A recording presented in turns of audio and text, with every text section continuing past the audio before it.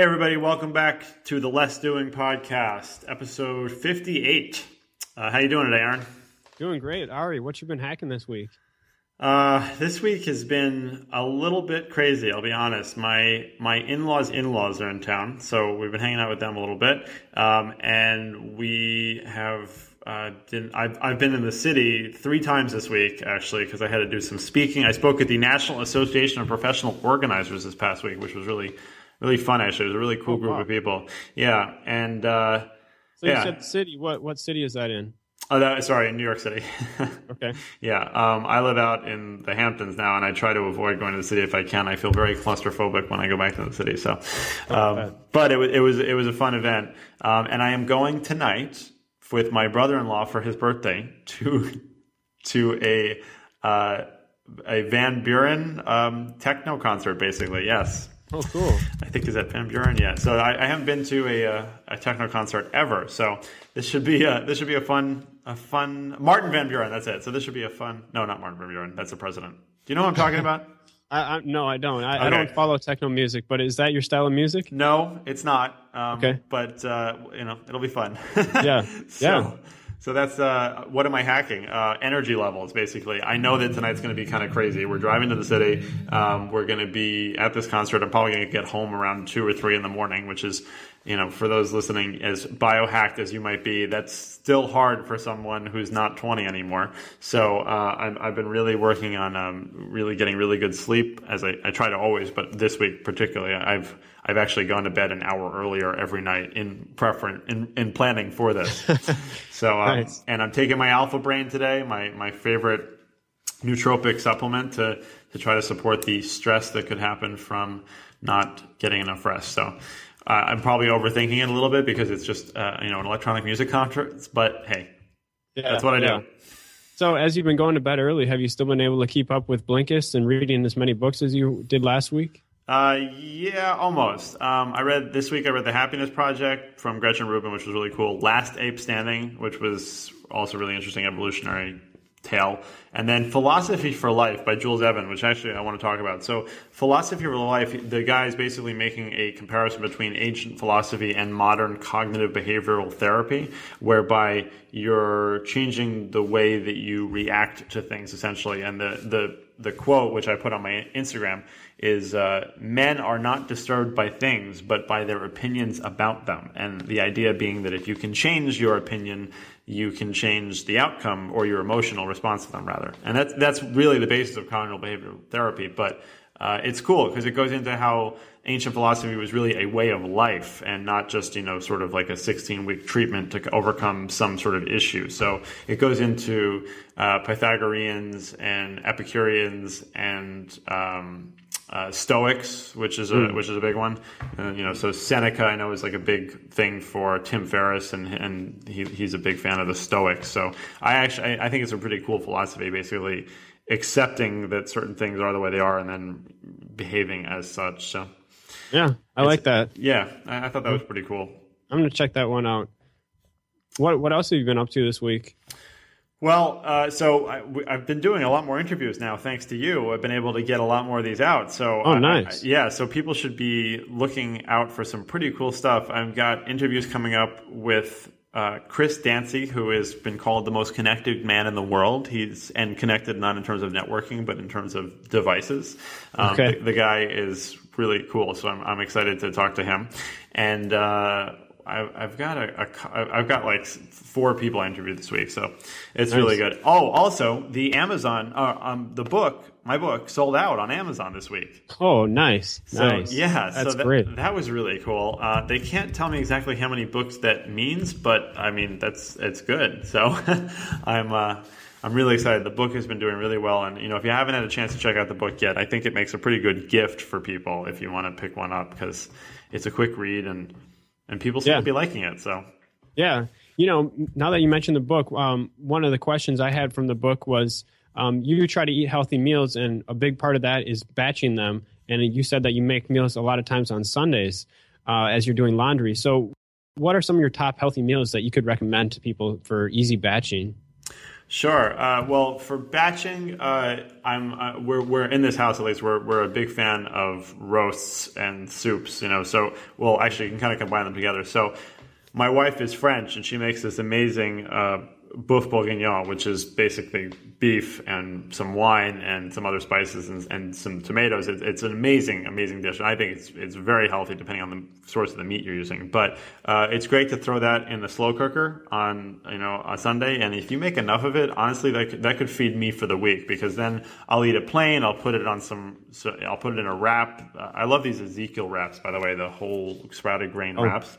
Mm-hmm. I'll put it in that. I'll put it on some rice if I want. It just can make sort of any meal for the week that you want. So that's a really big one. But also generally, when we make salads, we make enormous salads, and I tend to make these salads that have like every ingredient in the kitchen in them. So, nice. It'll have, and I think I posted this before, actually, one of my recipes for salads, but I'll have like sardines and cheese and tomatoes and kimchi or sauerkraut and just all this stuff. And I think that when I make it, I think that I'm going to eat it in one sitting, and then that never happens. And I end up eating it like for the 3 meals of the day sometimes. So, that's definitely a good one. Are you still doing the compressed eating window where you're basically eating at around noon and then between noon and 8 p.m.? Absolutely. There are some days when I find myself getting a little hungry beforehand, but usually I'm just so busy, and the way that I've sort of organized my day, I tend to not even have a few minutes to stop and do that. And then we've got the kids running around. So yeah, the 12 to 8 eating window has been really, really working well for me. And oddly enough, I haven't been working out as much as I used to, and as a result of that, I think that I've actually lost some size. And people have commented that I look very skinny, and the compressed eating window has seemed to help me bulk up a little bit. Oh, okay. Oddly, because I'm not eating less. For everybody listening, like a compressed eating window doesn't mean you're eating less by any means. And in a lot of cases, actually, you'll be eating more because you're not necessarily eating 2 or 3 smaller meals, and you're not really snacking. You're sort of just combining all this stuff into this shorter window. So I think I'm still probably taking in 4,000 to 5,000 calories a day, and I seem to be bulking back up a little bit, which is cool. So what do you like to break your fast with when you do have your first meal? My favorite thing is this, it's my version of huevos rancheros, which is basically I take 3 eggs, and we get these great eggs from this farm locally now. Now the season is starting up again, which is great. So 3 eggs, some grass-fed butter, and then so basically I'll crack those eggs in the pan, put in some butter, put in some refried beans, which I love. There's Amy's Organic, the vegetarian beans are amazing. And then some sauerkraut or kimchi, usually sauerkraut. I find the kimchi kind of overpowers the eggs. A whole avocado, some cheese, usually some Gouda, because I don't know if do you know this, that Gouda is one of the best sources of vitamin K2? I think I heard that on the Bulletproof podcast. Yeah, oh yeah, probably. Oh right, they just had that one. So yes, it's a great, and I love Gouda cheese. And then I'll just basically mix that all up and then put that on a plate and eat that. And that's like my first meal of the day, which is pretty hearty. And then usually nowadays I've been actually including a smoothie with that. And the smoothie has a whole host of other stuff. It has protein powder and greens powder and raw cacao nibs, which are my personal vice. I love raw cacao nibs. Do you like cacao nibs? I haven't tried those yet. No. No? Okay. So cacao, you know what they are, right? Yeah. So cacao nibs, for the listeners, cacao nibs are basically the raw beans just broken up into pieces. They're crunchy. They're a little bit bitter. They don't really taste like chocolate, honestly. They're a really good source of magnesium and fiber, and they're awesome. They add some really great crunch to dishes, and I love them. And they're prebiotic food, I think, to help your gut as well. I think we talked about that a few weeks ago. They are a prebiotic because because chocolate is a fermented food. So yeah, if you're getting it, that's pretty much the rawest state that you could get it in and still actually eat it. So, but now I've tasted baking chocolate and it was pretty bitter. Is it have that same kind of really bitter flavor? It doesn't, and I don't know why that is. It doesn't. Okay. I guess when they because powdered dark, raw cocoa is bitter. to some extent. Depends on where you get it. But for some reason with the cacao nibs, I don't experience that at all. It just it doesn't have a lot of taste, to be honest. It just has sort of a subtle-ish flavor. So I think maybe when they grind it down, it gets concentrated or something. Now, are these the upgraded cacao nibs? I think Bulletproof Executive has some of those. We'll put a link to those. He has the upgraded cocoa powder, which definitely we're going to link to that because it's amazing stuff. And he has his also cocoa butter, which is great. He doesn't have cacao nibs, the raw nibs. And my guess is that they probably could contain mycotoxins if you're really looking. I don't know that for a fact, but they are pretty raw and unprocessed. So depending on how long they're stored, they may. So that might be one reason why Dave doesn't offer them, but maybe he's going to at some point. I love them. Okay. So we got a question on Facebook this week. Yeah, right? His name is Ben, and he says, "Hey Ari, how do you process your taxes in a timely manner? What is your process to optimize, outsource?" Let me try that again. Optimize, automate, and outsource your tax filings. Thus far, I use Snap Quick Records of receipts and deductions in Evernote and tag them with something like tax deductible receipts for easy retrieval. However, this does not lend well to outsourcing. So what are some other options? Sure. Well, so Ben, thanks for asking that question. And I'm sorry that I don't think that this podcast is going to come out quite in time for tax time, but at least you'll be able to get prepared for next year.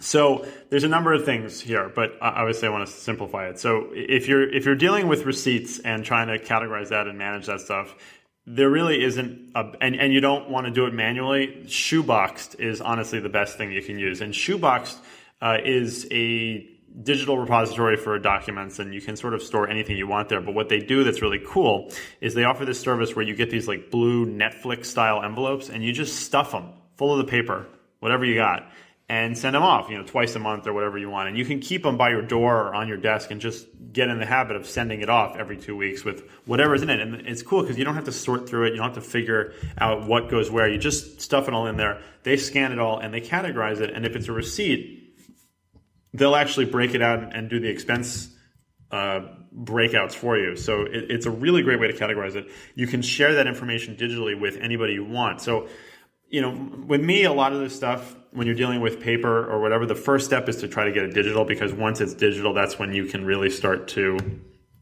have other people work on it, because you can have them do stuff remotely. So whether it's a virtual assistant or an accountant, as long as it's digital, you can share that information. Shoebox will take that all and do that. So that's the first step. Shoebox will integrate with Evernote. It'll integrate with Dropbox if you need to. But most importantly, it's digital. So right there at that point, that may be enough for some people, because if you have an accountant or you have an assistant already dealing with this stuff, you can then have them get to that. If you don't, there's this really cool service called Bench, bench.co. And I actually interviewed the founder of that for a previous podcast. And Bench is sort of a hybrid between a full-time bookkeeper and QuickTime in a way. So they have their own platform. They'll take all your accounting information. You can actually skip the shoebox part completely if you want and send the paper to them. And then you have a dedicated accountant, just like a dedicated assistant, who will manage your stuff, get it all ready for tax time, give you expense reports if you want, and it's like $100 a month. I mean, which is really amazing if you're doing enough expenses. So, Shoebox would be the first step if you just want to deal with this on a personal level and get things organized and figured out and share them. If you need to take it to the next level, or maybe you're running a small business, then I would look at Bench, and but you're getting a full-on professional accountant that will work with you and work with the books and everything. And it's like having a dedicated virtual assistant, except they're an accountant. So it's a really awesome offering. But between those two services, that pretty much will cover how you have to dealing with gathering all your receipts and stuff together and being able to prepare them for tax time. I think that pretty much covers it. Of course, there's all sorts of other financial apps and services. There's Mint.com, there's Indinero, there's all sorts of other things. But as far as answering your question, Ben, I think that sort of covers it. Awesome. Yeah, thanks a lot, Ben, for that question. And for those listening, feel free to leave a comment on the Less Doing Facebook page or in iTunes or on Stitcher, and we'll try to get to your comments on the show. Yeah, absolutely. And we're actually outsourcing and optimizing that process by having the comments go directly to an Evernote notebook that we share. So it's pretty easy for us to get to. Yeah, Aaron was found a service called Hyper Alerts that will actually take that information from Facebook and put it right into Facebook or right into Evernote for us, thanks to IFTTT. So yes, please continue to make that process work. So Aaron, there are just two things that I wanted to tell you about that were in the little interesting links of the week. One of which is the micro 3D printer. Mm-hmm. So the 3D printers have been notoriously expensive, and even the cheap ones have been like $1,000. And now on Kickstarter, there is the micro, which is $199, and it hit like $1 million in 25 hours or something. And I backed it too because I want to get one of these. I don't exactly know what I'm going to use it for, but there's some really, I mean, you can make toys with it. You can make cookie cutters. You can make, iPhone cases if you really wanted to. Like there's some, it's small, but the idea of sort of printing on demand on a 3D level, especially when there's kids around, I feel like it's something really cool. So I'm very, very excited for that one to come out. And then did you see the article about UPS trucks not? Well, hold on a minute. So is that going to print out and make like a plastic model of whatever you want? Because I know you've toyed with this before, as far as you made a case for your computer. Yeah, the bracket. Mac Mini. Exactly, the Mac Mini bracket. That's true. But I was using a service called Ponico for that, which was offsite because I didn't have a 3D printer. So now I could do something like that on site and actually start tinkering around with some prototype ideas that I've had. You know, I've had some ideas for physical inventions that I really haven't taken much further than the idea phase. So now I think I can actually start to play around with that. I also feel like there might be some fitness thing that I can do with it. I'm not sure what, but something that can help with alignment or something. I'm not sure. It's the sky's the limit, I think. Right. So you were mentioning there the thing about the UPS trucks don't turn left. Did you see that? I did, yeah. That's pretty crazy. It's an amazing story of efficiency. So apparently UPS trucks do not turn left. And they figure out the route specifically because they found out that left turns, having to go into traffic or cross lanes or whatever was causing a few seconds or even a few minutes delay and causing them to use more fuel. Somebody figured this out. So now all of the routing basically makes it so they're always making right turns. Even if they have to literally go, right around the block behind them, they would still go right, and come around. And I think this is kind of amazing. They found like it's overall they've saved something like 5 million gallons of fuel and saved 15% of delays. It's kind of crazy, and apparently it's annoying to some of the drivers, but it's routed for them, so it's not that difficult. I just thought that this was like an amazing story and really explains well how when you look at a process, you really can identify places where you can make it better and make it more efficient. So if they can do it on a scale like that, then you can do that when you're looking at how you pay your bills or do your accounts receivable. So, I mean, that's all I have for this week before we get to the interview with Helen Irlen. But you had a question, I think, about Helen. Yeah, well, one thing I wanted to bring up before we get to that was last week you talked a lot about sunlight with both of your interviews. And I'm wondering, do you use sunlight to hack your circadian rhythms at all? Are you exposing yourself to light at certain times of the day or anything like that? Well, so for the people watching the video, I'm really well lit up right now, but I'm using this LED panel or these strips that are on the wall here, and I can make them different colors, just like the hue. So I'm using the white, obviously, for the podcast because I think it produces the best light. But if I'm working in my office, which is actually my gym, really early in the morning, I'll put red light on, or late at night I'll put a red light on, and then during the day I do try to have sort of a bluish light because that stimulating the outside. But quite honestly, I'm not at my desk very often. I'm usually in view of a window or even outside working on my phone or wherever it might be. So I don't focus on that too much, but when I'm inside, I try to modulate the light that I am experiencing. And that's actually a really good question because of the light thing. With Helen Irlen, she's created this method where you get these very custom-made glasses that affect how different light frequencies enter your retina. And apparently, if that happens in an incorrect way, it can cause all sorts of things like migraines and lack of attention and focus issues. And it's a really enlightening interview. So I'm excited that she was able to come on. And I think people will like it. Now I'm speaking with Helen Irlen, who is the founder of the Irlen Institute. So Helen, thank you for talking to me. Oh, it's wonderful to be talking with you, Ari. So we are going to be talking about light and brightness and colors, and I'm very, very excited. So what is the science of color, basically? Like, why is that? Why should we care about color? Well, we might as well care about color. I have to kind of say we're really working with color as it applies to wavelengths of light, Okay. because all light is composed of different colors of the rainbow. So if you put white light through a prism, it breaks up into all the colors traveling at different speeds. And your brain, not your eyes, your brain is what has to process visual information. And if some of those wavelengths of light or colors are coming in the wrong speed, it has a major effect on many aspects of what you can do, your health, your well-being, your sensitivity to light, your performance, achievement. And we can talk about some of these things in more detail. Absolutely. Well, that's what I want to do. So, okay. So first of all, you created this method for sort of testing the way that different people respond to different spectrums of light, right? And why, maybe it's a silly question, but why is there a difference? Why do different people respond to different light spectrums so differently? That's an excellent question, and I'm not sure I really have a neuroscientific answer. Okay. But I can tell you in terms of generally what we have found is there's two reasons. One is you get to inherit it. So you can inherit it from either one of your parents, if you're lucky from both parents, and then the problem's really severe. Or you can acquire the problem through head injuries, concussions, TBI, and certain medical conditions like chronic fatigue syndrome, other autoimmune conditions. You end up being much more light sensitive.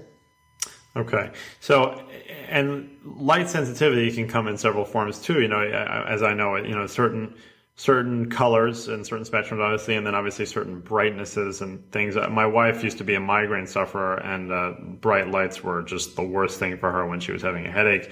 Whereas I've always found that certain hues maybe made me kind of wince a little bit more, or whatever it might be. So, how does somebody go about figuring this out? How does the Irlen method work? Yeah, you brought up an interesting point, is that everyone responds differently to light, and they're bothered by different colors or light spectrum. And the art of this is, and why it works so well, is that we are able to figure out which of those specific colors or spectrums of light your brain and therefore your body is not responding to well. And then we go in and we filter just the amount we need to. So it's absolutely customized for each individual's brain to calm the brain down, calm the neurological system down, and then that leads obviously to less stress and improvements in life. Sure. So I use a pair of blue blocking sunglasses at night often if the TV is going to be on, or if I'm using the computer late at night. And I found that really greatly affects my ability to get better sleep. And, for the people who don't know, blue light will affect your ability to produce melatonin.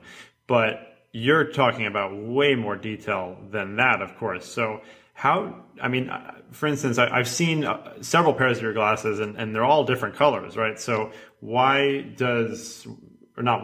sort of explain that, but basically, like, how does a purple lens going to affect the light that's coming into me and affect me overall, as opposed to someone who has a reddish lens, or, whatever that is? Like, it's fascinating to me how you're able to figure out with that level of nuance. That's the art of, it took me quite a while to figure out how one's able to do that. But because everybody's brain is different, everyone reacts differently to light, and it affects them differently. And certain of the wavelengths of light are bothersome for some people, and not bothersome for other. And the art of this is the fact that we can figure it out, correct it, so that the timing of all the wavelengths of light, they're coming in at the correct time, so the brain is not overstressing, trying to function and perceive things. And there's no energy and effort then going into perceiving it. People may experience, as a result, headaches, nauseous, dizziness, eye strain, fatigue, difficulties reading, copying, attention and concentration. The condition can get misdiagnosed as ADD, ADHD. So about a third of those who are being diagnosed and put on medication, and the medication is either not working or creating more problems, probably need Irlen, and this is actually what's going on.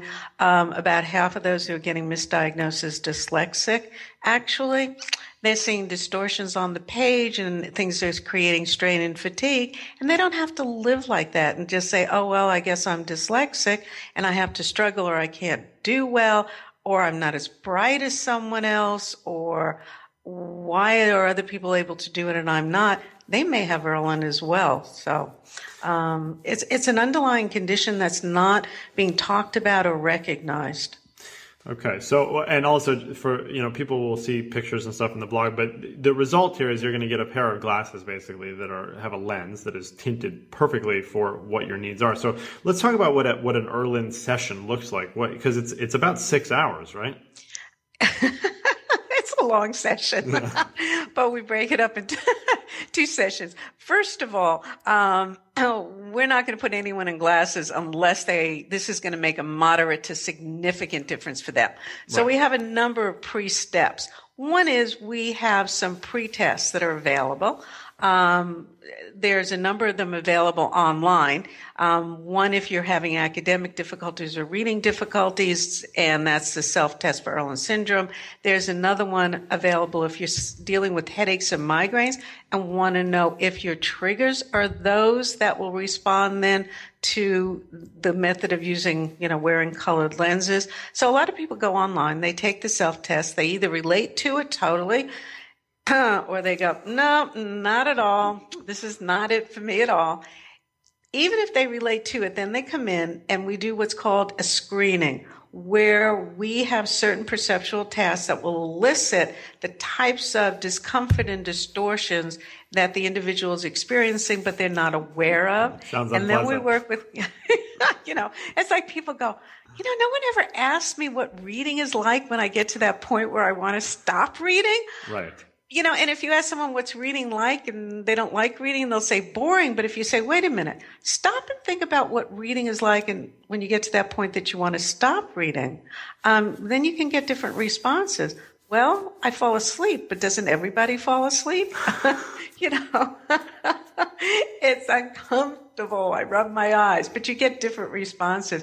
And how does the page look? Well, it shouldn't look any different, and it shouldn't feel any different than when you started, even if you're reading an hour or 2 hours or 3 hours later.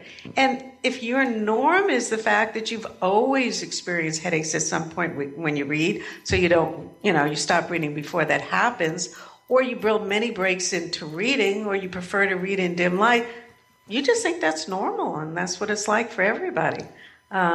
Anyway, so we do a screening to help that person and us to identify all of the symptoms, all the discomfort that's happening, and all the difficulties that they're having. Because the art of this is not to get rid of some, but to get rid of all of the symptoms. And then we work with colored overlays, which are just plastic sheets that we can put down on the page to come up with the correct color or color combination that the individual then uses to make sure that they are getting moderate to considerable changes, okay? And then they come back for the second appointment where we actually come up with the filters that what we have to filter for that individual. So probably all total, it takes 6 hours, but it's about 2 hours for the first session, or an hour and a half for the first session, 2.5 hours for the second session. And it is detailed, and it has to be for it to work. Of course, and it's really fascinating. And so, does the resulting glasses? Can you end up with really anything on the spectrum? And could you have somebody who is like a really, really red lens and somebody who is a violet lens? Is it the full spectrum, or do you sort of see a common range? It's the full. It's not even the full spectrum. It's a tweak of the full spectrum. So it may be a little bit of violet, and a little more green and a tinge of blue. It's actually coming up and creating that combination. And we're working with, again, how much do we have to filter, or if we have to filter, or we do not have to filter. It's not like sunglasses. We don't make anything darker or dimmer because we're not cutting across the whole spectral band, and you don't need to if you're optimizing the brain's ability to function and actually normalizing it by doing this. And also, colors look normal. So somebody may be wearing a blue lens, but white will still be white, and all colors will look normal. The world does not look blue to them. So no rose colored glasses for them then. Yeah, well, in that sense, no. That's so okay. But if you're well, for instance, what is your color? I'm curious. Well, I think the reason I discovered this is that I'm totally not on the continuum. Okay. So when I started doing the research way back in 1980 with adults who were at a university level, but who were still struggling, and I wanted to know, what are the questions we're not asking? What are we not identifying? And therefore, what does an individual then continue to struggle with for a lifetime?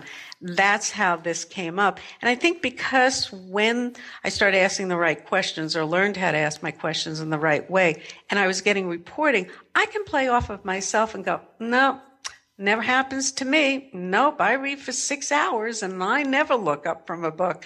No, I don't think I've ever had a headache in my life. No, reading does not put me to sleep. So I didn't have any of the symptoms, and I think that I wanted to make, without realizing it, everybody just like me. But in actuality, if I had any of the symptoms, I may have dismissed them and said, well, okay, that's my norm, that's your norm. Just work harder. I achieved anyway. I was able to achieve and perform so much easier and better. It took me less time to do it because I didn't have any of the symptoms. But it does run on my husband's side of the family, I will tell you. So he has an aunt and cousins who are wearing it, but no, I don't have a color that I get to wear. Okay. But I'm also the person who doesn't wear sunglasses outside. I can sit in bright sun and read forever. Fluorescent lights don't bother me at all. I can't tell the difference if they're on or off.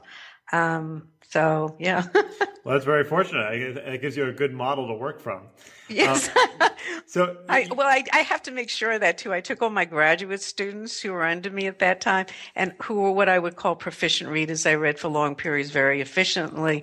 And they were all just like me. So. Yeah. So I'm curious, because you mentioned your research, and I'm curious what kind of led you there, because I heard on an interview that you gave and you said something that I really liked, where you were talking about how blackboards used to actually be black.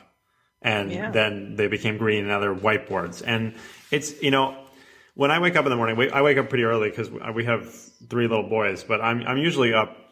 I'm always up before the sun comes up, and I almost never turn the lights on in the morning. I always kind of wait till the sun comes up, and I find that it's not even like I respond to it, just like a natural mechanism. Like I see well in the dark, and I just sort of like when the natural sunlight comes in rather than turning on artificial lighting. But it's true that everything is brighter. There's lights everywhere. There's lights and screens like everywhere. So is that leading to sort of a desensitization for some people, you think? Or like what kind of led you on that path in a way in that research? Well, let's talk about the fact that not everybody has this condition. Right. Actually, the majority of the people do not. So that's what you're fighting. You're realizing that the majority of the population is like me. Mm-hmm. So I don't care if I'm dealing with, actually the best lighting for my population is what you're saying, indirect natural lighting. Right. Okay. And incandescent lighting was great, but that's gone, so we can't talk about that anymore. And I couldn't care less if you put it, the reverse contrast with blackboards or whiteboards. It doesn't bother. I don't see glare. When people are saying to me, ooh, that glare is bothersome, I go, where is the glare? Or that car seems really bright. I go, bright. What car is bright? And so you have a population that's the majority of the population that none of these environmental factors are triggers for them. They're not bothering their health, their well-being. It's not a trigger for them. They rule the world. They have made the world the least stressful for them. It happens to be the most stressful for the population that responds to my technology. So that's what's happened in the classroom. We went from the blackboards with white, which is a great reverse contrast, is very good, by the way. Green boards were great as long as you didn't use yellow chalk. To what? Whiteboards. Sure, why not? Okay. And then think about the classroom. You have books that are on high gloss, black print on white paper, high gloss, and then you add fluorescent lights that for the majority of the population, none of these are a problem, but each one triggers and makes it worse. So the worst possible scenario is what we've done in terms of the classroom environment and the workplace. And there's this assumption that brighter is better. So they've made the fluorescent lighting 150% brighter since World War II. We keep getting brighter and brighter.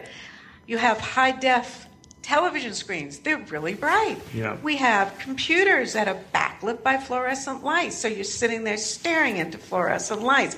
The Kindle came out with the first Kindle, right? Now they have the paperwhite. No. The one where it was gray, right? Oh, yeah. It was dim. And I thought, wow, they've gotten it right, finally. And then everyone else came out with high contrast, brightness, increase the brightness. And Kindle came out with then the paperwhite to go along with everybody else. And your population just happens to be the worst for some people. So you mentioned reverse contrast. Is that what you mean? Like, so a whiteboard with black text, that would be reverse contrast? Black, if you have black, like you can do it on your computer screen even. You can change your contrast so you have black background with white print. That's so much better for my population than the black print on a white background. So it's funny because I tend to read feeds and stuff, or blog stuff on my phone at night, and I always I use a feed reader that allows you to reverse that. So I do that. I have the black background with white text, and when I find at night, if I try to read white background with black text, I see lines in the air. Like I'll see like black lines throughout the air. So it's interesting.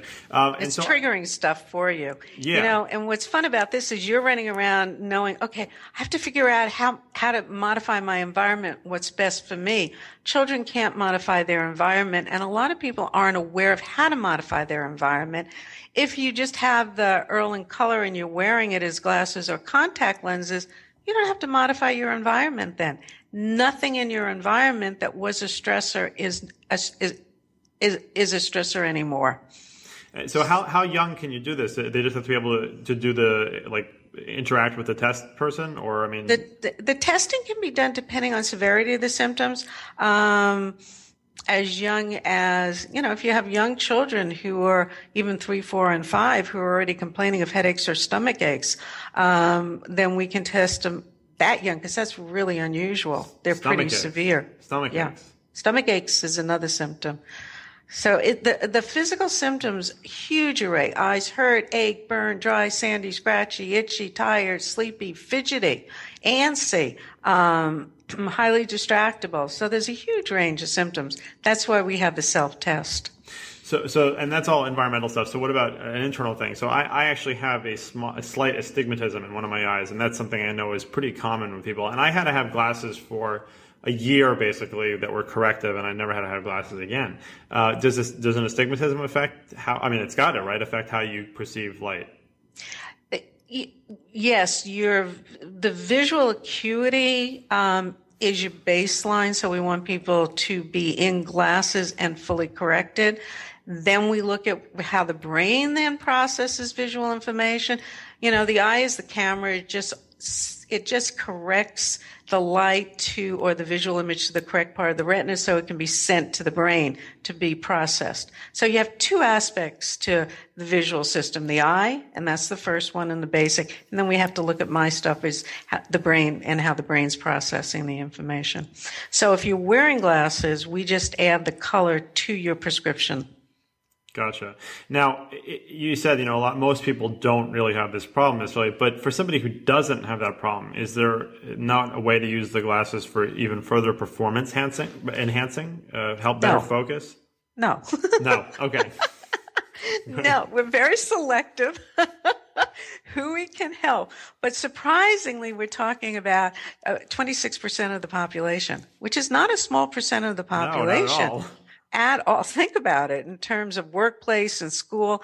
And when you're looking at people who are struggling in school, who may be identified with reading, learning, attention problems, reading difficulties, dyslexia, it's 46%. That's almost half. So that's a huge, significant population. Yeah, but for those, we do want to maximize their ability to perform, enhance their well-being, because your brain really controls, you know that, how you think, how you feel, how you perform, your ability to function, and your health and well-being. And that's all controlled by your brain. And you want the best brain possible. And this allows us to give the individual the best brain possible. But it doesn't help if you already have the best brain possible. Gotcha. Now, so is this something that is corrective? So you're giving your brain a little rest from all these harmful spectrums and stuff, and then it can come back from it and not need the glasses anymore? Do you wear them all day long? How is it used as a tool? Yeah, if you realize that lighting is something that your brain is processing 100% of the time, unless you're in a dark room with your eyes closed, that's when you're at your maximum. If you're in a dark room with your eyes closed, that comfort level is a comfort level that you should have 100% of the time. So we find most people wear them all the time. Okay. Okay. So it's not corrective then either. So it's not like you get better and then you don't need them as much. Well, what happens is you may get after a while a period where when you take them off, you say, "Oh, it's okay now. It's not so bad." But over time, unless you've changed your environment for some reason and you're now can totally control your environment, the stress from the environmental triggers are eventually going to come back and create a problem again. Okay, and now is that something that you can sort of extrapolate? So if somebody knows what their color is, what the the sensitivities are, at least when they're at home, is there a way to even mitigate some of that? Can they put colored light bulbs in or turn off it sounds a little too complicated, I guess, but is that possible? Well, I wouldn't even go that far, but I think you have to realize that brightness then becomes an issue, right? So you can look at brightness. Glare becomes an issue. So if you have large windows and there's a lot of glare, you want to maybe put sheer curtains over them or something where you can shutters, you can control it. You may want to put, what is it called? Rotostats, where you can control the brightness of the lighting. Yeah. You may look at avoiding white paper. You may want to print things off your computer onto colored paper that works for you. On our website, you can change the background color so you can play with colors on our computer to see which one is better for you in terms of working with. It used to be everyone thought, oh, well, I'll work on white paper, or they went to the yellow pads. And yellow can be as bright or brighter than white. And that's the problem with this, is that there are certain colors that are going to be worse than white, some colors that are going to be as bad as white, some colors are going to be better than white, but only one color or combination of colors is really going to give you that total relief, change, and improvement. Okay. And then, of course, so you said you're processing light 100% of the time unless you're in a dark room with your eyes closed. So if you are in a dark room with your eyes closed and you're sleeping, per se, will this help set you up for better sleep and help with your circadian rhythm? Well, think about it. If you're not stressing all day long, think about then how much more relaxed you are at night. We've been working with military who've been over in Iraq and Afghanistan and experienced traumatic head injuries from blasts and multiple blasts, right? And as a result, have acquired this condition to a very, very severe extent.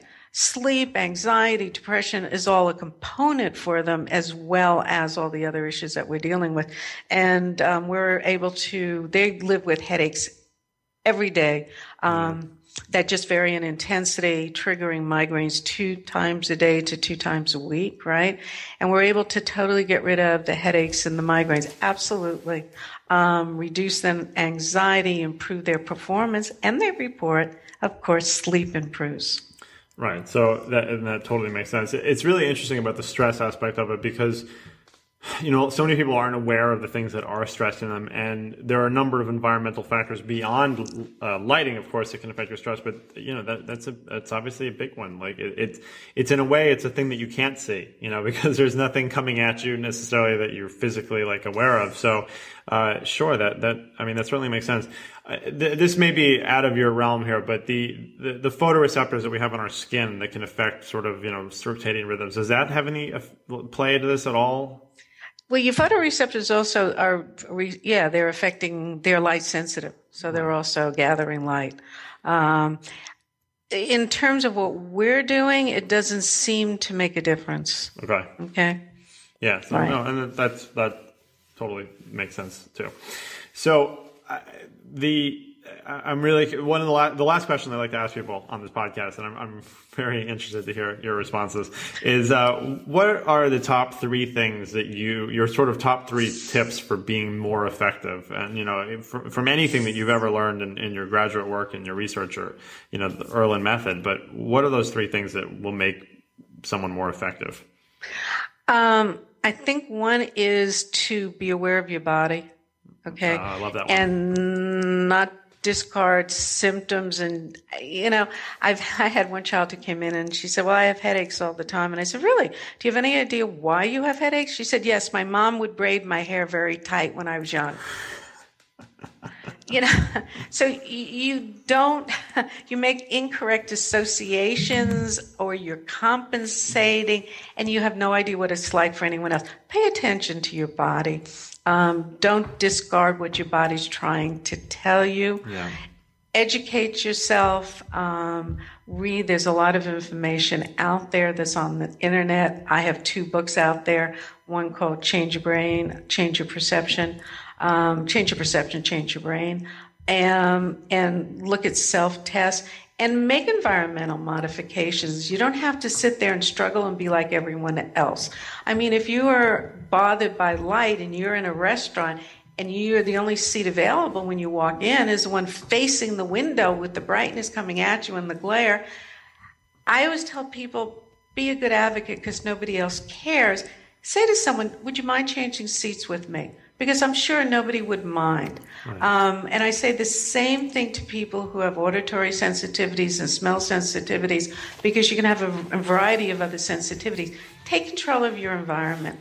If you have auditory sensitivities and it's very hard for you in groups to follow what people are saying, say to somebody, I'm really interested in talking with you. Let's go over together and let's go in a quiet room where we can talk.